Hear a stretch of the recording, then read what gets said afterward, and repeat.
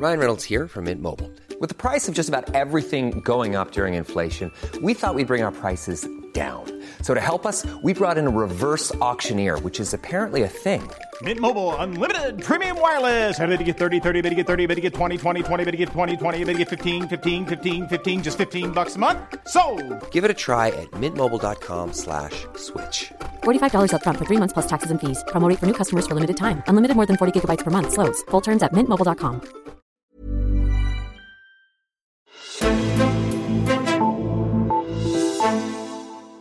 Det var rart nu at få lov til at sætte min egen ord på over for kommissionen, og nu skal kommissionen jo have lov til at arbejde videre, så har jeg ikke. Barbara Bertelsen var fredag endnu en tur i vidneskranken i Mink-sagen. Sidste gang statsministerens departementschef sad der, var retorikken skarp, men det var hendes svar også. Så hvorfor skulle hun nu ind i Mink-kommissionen igen? Og blev vi klogere på forløbet op mod det her famøse pressemøde, hvor regeringen gjorde det klart, at alle mink skulle aflives? Det spørger jeg om i dagens Azure. Jeg hedder Caroline Tranberg.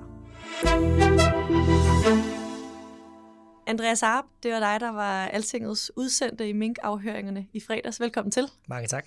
Du er fødevareredaktør på Altinget. Lige til at begynde med, Barbara Bertelsen blev jo afhørt i november sidste år. De 5 andre topembedsmænd, som er blevet indkaldt, de har jo også allerede været i vidneskranken. Så hvad er forklaringen på, at de her personer, de skal ind og afhøres igen? Ja, det er jo faktisk et godt spørgsmål, og det er ikke et spørgsmål, som Mink-kommissionen desværre sender et eller andet meddelelse om, at det er derfor, de bliver indkaldt. Så vi ved, altså det skal vi lige huske at starte med at sige, vi ved det reelt ikke. Vi ved ikke, hvorfor de lige præcis bliver kaldt ind. Men derfor er det jo så også ekstra spændende at overvære de her afhøringer, fordi de spørgsmål, de stiller, kan måske være med til at sige noget om, hvad det er, Mink-kommissionen stadig går og grubler over. Altså, at de ikke er færdige helt endnu. De vil gerne lige stille 6 personer nogle spørgsmål. Så er det jo med at lytte ekstra godt efter, hvad det er for nogle spørgsmål, de stiller. Det kan jo, som jeg sagde før, afsløre, hvad det er, de går og stadig er lidt i tvivl om, men det kan måske endda også afsløre, hvor de er på vej hen. Altså, at de måske allerede er begyndt at komme med en konklusion, men gerne lige vil spørge ind, inden de lander på det. Så det er i hvert fald det er spændende at lytte efter, hvad de spørger om. Det, man kan sige efter den første af de her 2 dage med genafhøringer, det er, at de adskiller sig genafhøringerne fra de andre på den måde, at kommissionen ikke går lige så slavisk igennem forløbet, og de hopper lidt mere rundt, og vi bliver ikke præsenteret for nye dokumenter, nye mails, sms'er på samme måde. Dem har vi jo ligesom allerede set, så vidnerne, der kommer ind her, det var i hvert fald tilfældet med de første 3, bliver mere forholdt til, hvad de selv har sagt. Altså Mink-kommissionen har lavet sådan et langt forklaringsdokument, hvor de har samlet forklaringer fra tidligere, så de prøver at forholde dem til, du sagde det her sidst du var inde, hvad var det egentlig, du mente med det? Eller de kan finde på at spørge ind til, efter du var blevet afhørt, blev X og Y afhørt, de sagde det her, hvad tænker du om det? Det kan også være, at der er kommet nogle dokumenter frem, efter at de er blevet afhørt, som de så bliver spurgt ind til. Så det er sådan, de adskiller sig altså indtil videre i hvert fald. Og en af dem, der så skal ind og have nogle yderligere spørgsmål, det er jo Barbara Bertelsen, som var inde i fredags. Da hun i november blev afhørt, så blev der lagt vægt på, hvor ekstremt sådan forberedt hun var, og også lidt skarp sådan i retorikken. Var det den samme Barbara Bertelsen, man så i fredags? Jamen, det var det i den grad. Altså, Barbara Bertelsen, hun sad allerede sådan 10-15 minutter før afhøringen gik i gang, der sad hun allerede klar i vidnestolen, og så sad hun ellers bare og bladrede lidt i sine noter og sine dokumenter, de her ringbind, som hun havde med i sin røde taske, og så da afhøringen så først går i gang, så taler hun med ekstremt stor sikkerhed i sin stemme. Hun taler meget hurtigt. Og så viser hun generelt rigtig meget overskud, altså når kommissionens udspørger, han stiller spørgsmål.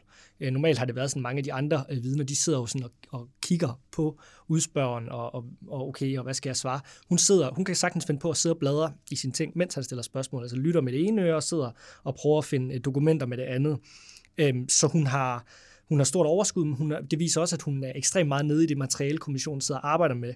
Nogle gange kunne man næsten have en fornemmelse af, at hun var mere nede i det end udspørgeren. Det lyder ret vildt, men at hun retter nogle gange ofte på udspørgeren og siger, at det du siger der, det henviser faktisk til noget helt andet. Og hvis du kigger på ekstrakt side 400, altså sådan, hun har ekstremt stort overblik over materialet. Ofte også helt ned til præcise sidetal. Hun har det også med nogle gange at sige, jamen jeg synes egentlig, ham her fortalte det meget godt, da han var herinde. Hvor man så lidt, hvordan ved du det? Men det er jo selvfølgelig, det står også i forklaringsdokumentet, så det har hun også dykket ned i. Hun er meget afslappet, hun smiler meget, og sådan, man kunne nogle gange næsten have en fornemmelse af, at hun sad og overtog afhøringen, altså sad simpelthen bare og afhørte sig selv nogle gange, kunne man næsten have en fornemmelse af. Så ja, samme Barbara Bertelsen. Det er ret vildt overblik at have, for det er jo 32 gange til videre, der har været de her afhøringsdage. Men hvis vi skal se lidt på indholdet, så ligesom sidste gang hun var inde, så gjorde hun det jo klart, at hendes opfattelse er ligesom, at det er Miljø- og Fødevareministeriet, der har ansvaret. Den relevante lov lå under det ministeriets lovgivning, og derfor er det ligesom det ministerie, der ifølge hende burde have taget ansvaret. Men kom der noget andet nyt frem i fredags? Ja, så nu sagde jeg jo før, at de her vidner, der bliver genindkaldt, kan blive forholdt materiale, som er kommet frem efter de har været genafhørt. Og det var jo blandt andet tilfældet med Barbara Bertelsen, for de her sms'er, som var blevet sendt mellem hende og Sundhedsministeriets departementschef Per Ockels om Kåre Mølbak. De her sms'er, hvor hun kalder ham en total fej kujon, som er sms'er fra det her pressemøde, hvor undervejs i pressemødet skriver Barbara Bertelsen til Per Ockels om Kåre Mølbak, som var jo direktør i Statens Serum Institut, om hans ageren. Og så hun fik jo ligesom mulighed for at svare lidt på det. Og det gjorde hun jo så i klassisk stil ved at sige, at det er meget fint, at jeg lige kan få ordet her, og du må lige have mig undskyldt, men jeg har en længere forklaring på baggrunden. Altså meget klassisk, Barbara Bertelsen havde forberedt sig meget, meget klart på det. Og hun gik ind i en længere forklaring af, at det, han sagde på pressemødet, stemte ikke overens med det, han havde sagt. Og så det, hun et eller andet sted, hun ville ikke forsøge at lægge ord i munden på hende, var hendes forklaring, var hendes forklaring. Forklaringen var mere, at hun vidste, at han ikke mente det, han sagde, så derfor ville hun hjælpe ham på vej. Og så fortalte hun faktisk, at hun efterfølgende, efter den her afhøring, hvor de her sms kom frem, havde taget kontakt til Kåre Mølbak og sagt undskyld til ham. Så det var jo en lille nyhed. Derudover så begyndte Minkkommissionen også pludselig at spørge ind til 2 interviews, som Mette Frederiksen havde givet til henholdsvis Aftenshowet og på DR1 og God Aften Live på TV2 den 12. november 2020, altså alligevel en god uge efter det her pressemøde. Så Minkkommissionen har simpelthen helt nøje transkriberet de her interviews. Og det var egentlig meget interessant at se det fokus, de lagde dem. Vi kan komme ind på det senere, ved jeg, men det kunne godt tyde på, at de har tænkt sig at tillægge det noget vægt. Og så lige til sidst, altså der er jo, som du siger, ikke noget nyt i, at hun mener, at Miljø- og Fødevareministeriet har ansvar, men det er stadig meget, meget interessant at overvære, hvor mange gange hun placerer ansvaret på at placere fejlene i Fødevareministeriet. Mange i Fødevareministeriet og også Fødevarestyrelsen har jo blandt andet haft en forklaring, at da regeringen træffer den her beslutning, så er de vildt overrasket over, at det ender med, at alle mink skal aflives. Hvor Barbara Bertelsen jo viser nogle dokumenter fra slutningen af september, der viste, at de allerede var begyndt at skulle forberede sig på worst case scenariet. Så det var jo ligesom hendes forklaring på, jamen prøv at høre her, hvis det kunne komme bag på dem, så er det jo bare fordi, de ikke har forberedt sig godt nok. Det var et angreb. Hun tog også egentlig fat på den diskussion, der gør den her sag ekstremt principiel, og dermed også endnu mere interessant, nemlig det her med, at hun siger, at selv i krisetider er det sådan, at det er ressortministerierne, der har ansvaret, altså også under 9/11 og flygtningekrisen i 15, og lige nu, som hun også sagde, i Ukraine, sidder man jo rigtig mange og diskuterer ting. Betyder det, at så bare fordi du sidder i et rum, så er alle ansvarlige for de beslutninger, der bliver truffet? Der var hun advarede meget mod det her med, at du kan ikke i en regering arbejde med et fælles ansvar. Det må altid være ressortministeriets ansvar. Det er jo interessant, fordi jamen altså, giver det overhovedet mening her? Et erhverv er blevet lagt ned, og der er jo ikke noget, der tyder på, at det alene er Fødevareministeriet, der har truffet den beslutning. Så det er ekstremt interessant at se, hvad Minkkommissionen mener her, om det her med ressortansvar og ministerstyre gælder hele vejen igennem. Og det er også noget, de kommer til at tage stilling til, så vidt jeg ved, når konklusionen på et eller andet tidspunkt kommer til at ligge foran os. Men jeg vil godt dykke en lille smule mere ned i det interview. Især et af dem, det her med God Aften Live på TV2 fra november 2020, så det vil være noget tid siden. Men det er jo sådan et program, som typisk har sådan nogle lidt mere bløde interviews. Nogle gange foregår det i en sofa. Hvordan kan det være, at det her interview det kan ende med at blive vigtigt i Minkkommissionen? Det er faktisk, fordi der er 2 elementer, det er i hvert fald særligt 2 dele af det her interview, de spurgte ind til. Og den ene del handler om, at der var en minkavler igennem fra det, der hedder zone 3, altså de zoner, hvor der ikke var lovhjemmel, som simpelthen spørger Mette Frederiksen på live tv, om der er nogen chance for, at han kan få lov at beholde sine dyr, også sine avlsdyr. Og der svarer Mette Frederiksen, at det er der ikke rigtig en chance for, at han kan. Og det er jo lidt interessant, fordi jamen, der er jo ikke lovhjemmel til at tvinge ham til at aflive dem, så sådan rent rationelt og reelt er der vel en mulighed for, at han kan beholde dem. Det er Barbara Bertelsens svar, fordi så spørger de jo nemlig Barbara Bertelsen, hvordan skal det her tolkes, og der siger hun jo, at Mette Frederiksen jo talte i kontekst af risikovurderingen, der sagde, at hvis vi skulle undgå et nyt Wuhan, og vaccinearbejdet blev sat i fare, så skulle minkene aflives, og det var derfor, hun svarede, som hun gør. Det er en svær balance, og det er lidt interessant, fordi det spørgsmålet, om det kan ramme Mette Frederiksen. Det andet element, som måske også kan ramme hende, er, at verden i God Aften Live, Abdel Aziz Mahmoud, spørger hende faktisk direkte, hvem har truffet den her beslutning om at aflive alle mink. Og der svarer hun, at det er regeringskoordinationsudvalg, og at det er hende selv, der har ansvaret for de beslutninger, der bliver truffet der. Og det er sindssygt interessant, fordi Mette Frederiksen i hendes egen afhøring sagde, at beslutningen var kollektiv. Altså beslutningen om at aflive alle mink var en kollektiv beslutning, og egentlig også, at regeringsudvalg ikke sådan formelt kan træffe nogle beslutninger. Det mente Barbara Bertelsen også stadig holdt, altså det er stadig Fødevareministeriets ansvar. Men spørgsmålet er lidt, om Mette Frederiksen har dummet sig i det her interview. Altså fordi, og det er i hvert fald meget interessant, at Minkkommissionen har fundet det frem. Lidt sådan ud af ingenting, og det bliver jo egentlig også spændende, om det så kommer til at spille en rolle. Hvis det er noget, de har fundet frem for nyligt, sådan lige her de sidste par uger, så kan man nu måske egentlig også med rette spørge, om vi kan forvente, at Mette Frederiksen bliver genindkaldt igen, for det er jo lidt sjovt, hvis det kun er Barbara Bertelsen, der skal spørges ind til det. Ja, for indtil videre er der jo ikke nogen politikere, som er kaldt ind. Det er kun de her embedsmænd.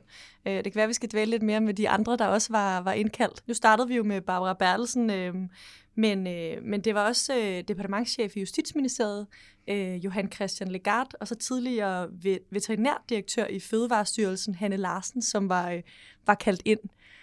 Hvorfor de her 2 embedsmænd? Ja, det er fordi, de begge er centrale. Altså Hanne Larsen, som veterinærdirektør i Fødevarestyrelsen, det siger næsten sig selv, er ekstremt involveret i hele håndteringen af mink og minkbranchen.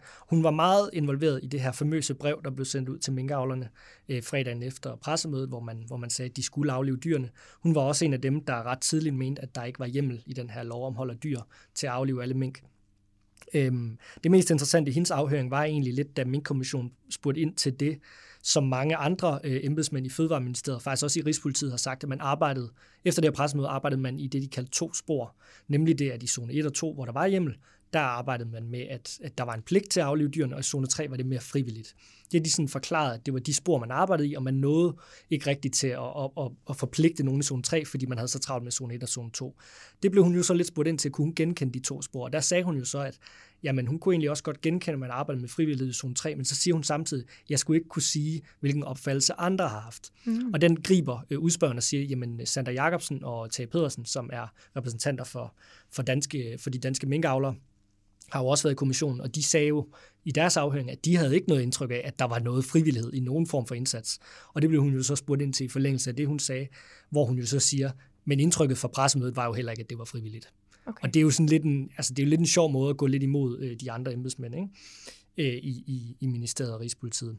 Legarth, han er central, fordi Justitsministeriet har været ekstremt involveret i udarbejdelsen af sagen, også i hjemmelsdiskussionen, og selvfølgelig også i eksekvering. Rigspolitiet har bistået Fødevarestyrelsen i aflivningerne. Og så er han også blevet rigtig interessant på det seneste, efter Magnus Heunickes noter kom frem. Fordi der står faktisk, at det er ham, der som den første på det her koordinationsudvalgsmøde siger, minkene skal slås ned. Og det bliver han jo så forholdt til. Noterne kom frem efter hans første afhøring, om han kunne genkende det, og det skød han ned og sagde, at Heunicke har egentlig også sagt, at det ikke er dækkende for det hele, og det ville være meget mærkeligt. Nick Hækkerup var jo syg med corona, så han var ikke med til det her koordinationsudvalgsmøde, så han siger, at det ville også være meget mærkeligt, hvis jeg som embedsmænd gik ind og sagde, at det er sådan her, vi skal gøre. Det var egentlig også meget interessant, synes jeg også lige, man skal have med, apropos det, jeg sagde med at holde øje med, hvad de spørger om i en kommission. De spurgte Legarth rigtig, rigtig meget ind til dialog med Fødevareministeriet, og særligt departementschefen i det daværende Miljø- og Fødevareministerium, Henrik Studsgaard, i de her afgørende dage. Altså, der var rigtig mange af de spørgsmål til Legarth, der gik på sådan noget med, drøftede du det med Studsgaard? Gjorde du Studsgaard opmærksom på? Hvorfor gik den oplysning så ikke til Studsgaard?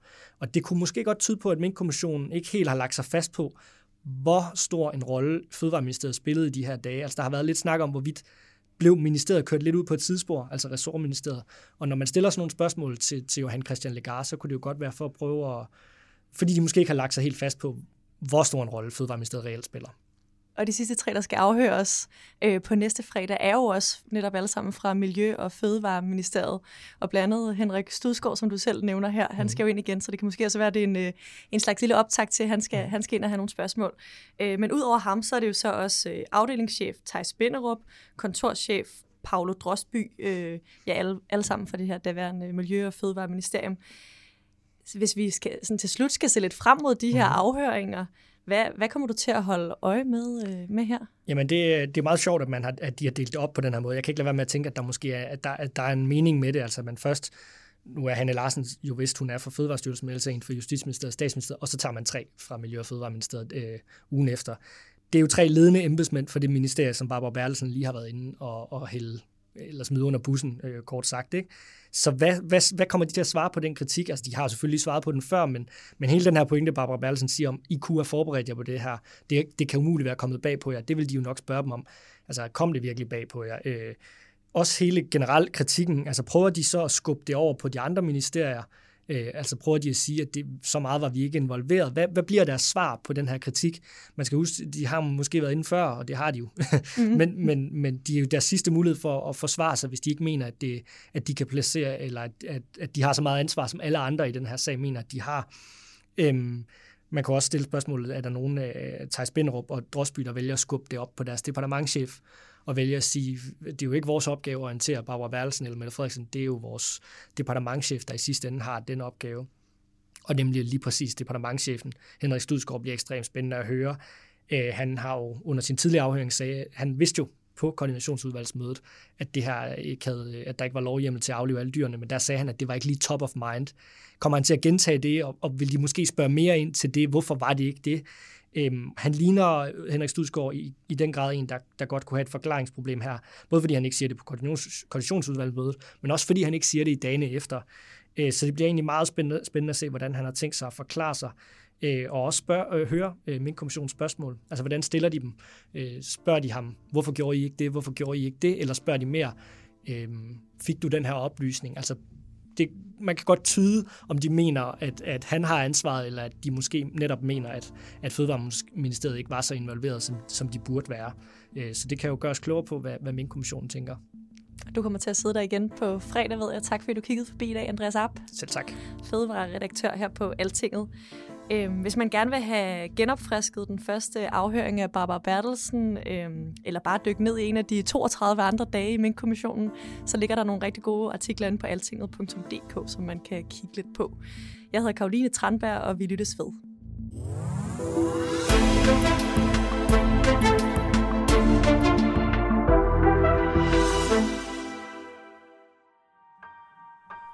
Okay, jeg bryder lige ind her. Hej, jeg hedder Jakob Nielsen, og jeg er jo chefredaktør her på Altinget. Du lytter til en podcast fra Altinget, og det er jeg virkelig glad for. Vi kunne godt tænke os at komme endnu tættere på dig. Og derfor går vi nu live med vores ugentlige podcast, den der hedder DK Pol, hvor jeg sammen med Esben Schøring forsøger at forstå de store tendenser i dansk og international politik. Det sker første gang 17. maj i Hotel Cecil, altså inde på det, der i gamle dage hed Jazz House. Vi har lige sat billetterne til salg henne på Ticketmaster, og der er et begrænset antal pladser.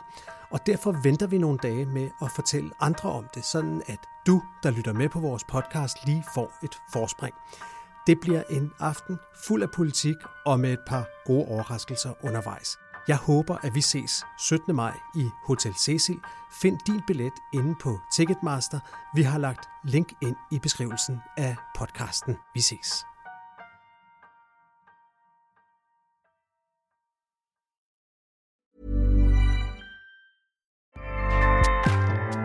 Acast powers the world's best podcasts. Here's a show that we recommend. The Real Housewives is a guilty pleasure for most, but if you're looking to not feel guilty about that pleasure, tune in to Everything Iconic with me, Danny Pellegrino, where I break down all the messy moments and behind-the-scenes antics of Bravo's popular franchise. And on Everything Iconic, I also interview celebrity guests like Kelly Ripa, Keke Palmer, Drew Barrymore, Cameron Diaz, and more about their guilty pleasures, their past work, and so much more. So if you're pop culture obsessed and find yourself watching way too much reality TV like me, tune in to Everything Iconic with Danny Pellegrino, wherever you listen to podcasts. Acast helps creators launch, grow, and monetize their podcasts everywhere. Acast.com.